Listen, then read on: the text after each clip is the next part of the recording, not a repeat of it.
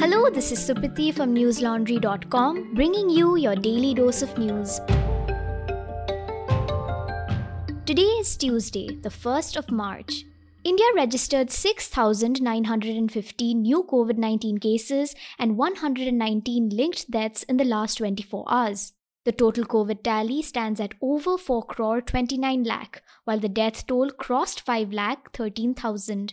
So far, India has administered over 177 crore COVID-19 vaccinations, of which over 18 lakh doses were given yesterday.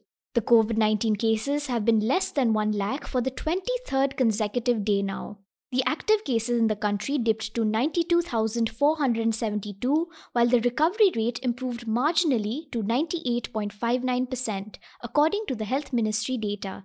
A modelling study by IIT Kanpur researchers has stated that the fourth wave of COVID-19 pandemic may start around 22nd June and peak in August. Yesterday, the Indian Railways announced the resumption of general class passenger services, which had been suspended due to COVID-19. Globally, COVID-19 has infected over 433 million people, claiming the lives of over 5.9 million. Prime Minister Narendra Modi today spoke at a virtual rally in Manipur, where he stated that the Bharatiya Janata Party is initiating several unifying programs like Go to Hills, Go to Village in order to defeat separatist propaganda in the state, the Indian Express reported. Modi said, and I quote, "For us, Manipur and Northeast is the center of India's unity," end quote. Voting for the first phase of Manipur Assembly polls concluded yesterday. It was held in 1,721 polling stations spread across 38 assembly constituencies. A voter turnout of 78.03% was recorded till 5 p.m. as per the poll officials. Manipur Chief Minister N. Biren Singh, on the Prime Minister's virtual address, stated that an AIIMS center will be opened in the state, with the government aiming for the development of sports and startups which will, in turn, provide large-scale employment for the youth. On the other hand, in an interview with the Indian Express, the Union Home Minister Amit Shah expressed confidence over BJP's win in Uttar Pradesh. He said, and I quote, "Do not look at the job sector like communists who consider only government jobs as employment. This is not correct. There is a difference between jobs and employment. We have improved the employment situation. It's natural that people talk about jobs. But you have to understand the difference. There are so many startups. We have improved the e-marketing opportunities," end quote. Speaking of elections, our team of reporters and producers are still on the ground in the poll-bound states like Uttar Pradesh, catching the pulse of the voters to bring you a comprehensive account of issues that truly matter. You can check out their reportage under the Assembly Elections 2022 tab on our website newslaundry.com.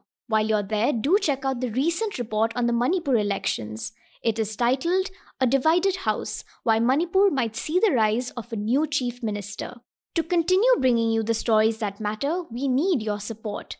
We are not funded by the government or private corporations. What we do is only possible because our subscribers pay to keep our independent news platform running. Help us keep the spirit of independent news alive. Go to newslaundry.com and hit that red subscribe button on the top right-hand corner today. Our lowest subscription starts at only 300 rupees a month. Today, the Indian External Affairs Ministry confirmed the death of an Indian student in Kharkiv, Ukraine, as it was hit by intense shelling by Russian offensives, the Hindustan Times reported. According to ANI, the student has been identified as Naveen Shekharappa, who was from Karnataka. Arindam Bagchi, the ministry spokesperson, stated in a tweet, and I quote, "With profound sorrow, we confirm that an Indian student lost his life in shelling in Kharkiv this morning. The ministry is in touch with his family. We convey our deepest condolences to the family," end quote. India has reinstated its demand to Russia and Ukraine for safe evacuation of Indians stranded in conflict zones. Harshvardhan Shringla, the Foreign Secretary, has made this demand in several meetings with both Russia and Ukraine. There are around 2,000 to 4,000 Indian students in Kharkiv who haven't been able to leave the city due to the closed airspace and a disruption of rail and other public transport services. Earlier today, Prime Minister Narendra Modi had met President Ramnath Kovind to brief him on issues regarding the Ukraine crisis and the country's efforts to bring back its citizens amid the escalating military situation in Ukraine, NDTV reported. The Indian government has launched Operation Ganga for evacuation of its nationals through countries near Ukraine as the country's airspace has remained closed since 24th February. The Prime Minister, amid increasing criticism regarding evacuation of students stranded in Ukraine, has held 3 meetings with cabinet ministers since yesterday. The government has also announced the assignment of 4 ministers, which include Harshdeep Puri, Jyotiraditya Scindia, Kiran Rijiju, and VK Singh, to travel to Ukraine's neighboring countries in order to oversee the evacuation process, NDTV reported. Furthermore, Modi has also stated that India will aid people from neighboring countries who are stranded in Ukraine. So far, 1,992 Indians have been evacuated from Ukraine through 9 flights operated under Operation Ganga.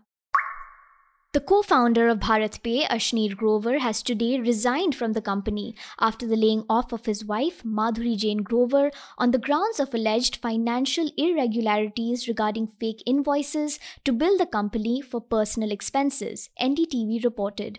Grover addressed a letter to the BharatPe board informing them about his decision of resignation. In the letter, he said, and I quote, "Since the beginning of 2022, unfortunately, I have been embroiled in baseless and targeted attacks on me and my family by a few individuals who are ready not only to harm me and my reputation, but also harm the reputation of the company, which ostensibly they are trying to protect." End quote. Earlier, Grover was sent on leave on allegations of fraudulent practices as well as abusive statements against the staff of Kotak Mahindra Bank. He, however, has denied these claims. Meanwhile, Grover and his wife had accused the Kotak Mahindra Bank for reneging on a promise to get Grover shares worth Rs 500 crore in Nykaa's initial public offering, NDTV reported. Further on, Grover had filed an arbitration plea with the Singapore International Arbitration Centre, stating that the investigation conducted against him was illegal.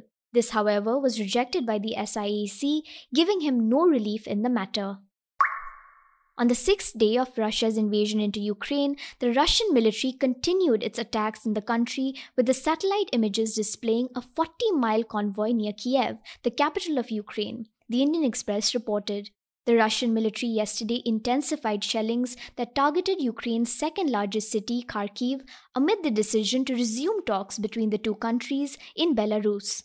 Ukrainian President Volodymyr Zelensky has stated that the escalation in Russian forces can be attributed to Russia trying to force him into concessions.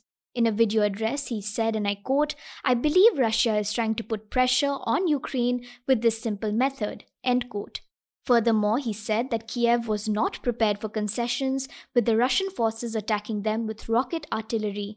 There were air raid alerts issued in Kiev, Rivne, Ternopil, Vinnytsia, and Volyn, with citizens being asked to reach the nearest shelters.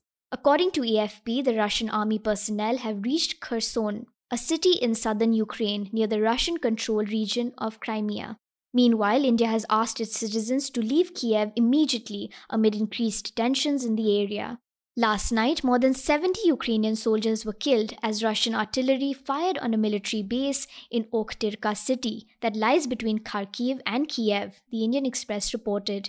In an emergency special session of the UN General Assembly on Ukraine, India stated that it was deeply concerned over the deteriorating situation in Ukraine and thereby reiterated its call for an immediate cessation of violence and an end to all hostilities. India's permanent representative to the UN, T.S. Tirumati, stated that all the differences can only be bridged through honest, sincere, and sustained dialogues, the Indian Express reported. He said, and I quote, "India is deeply concerned that the situation in Ukraine continues to deteriorate. We reiterate our call for immediate cessation of violence and end to hostilities. My government firmly believes that there is no other choice but to return to the path of diplomacy." End quote. That's all the news we have for you today. Have a good day or a good night depending on where you're listening from. See you tomorrow. All the News Laundry podcasts are available on Stitcher, iTunes, and any other podcast platform.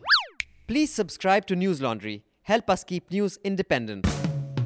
To catch all our podcasts on news, pop culture, current affairs, and sport, visit newslaundry.com. Follow us on Facebook, Twitter, and Instagram, and subscribe to our YouTube channel.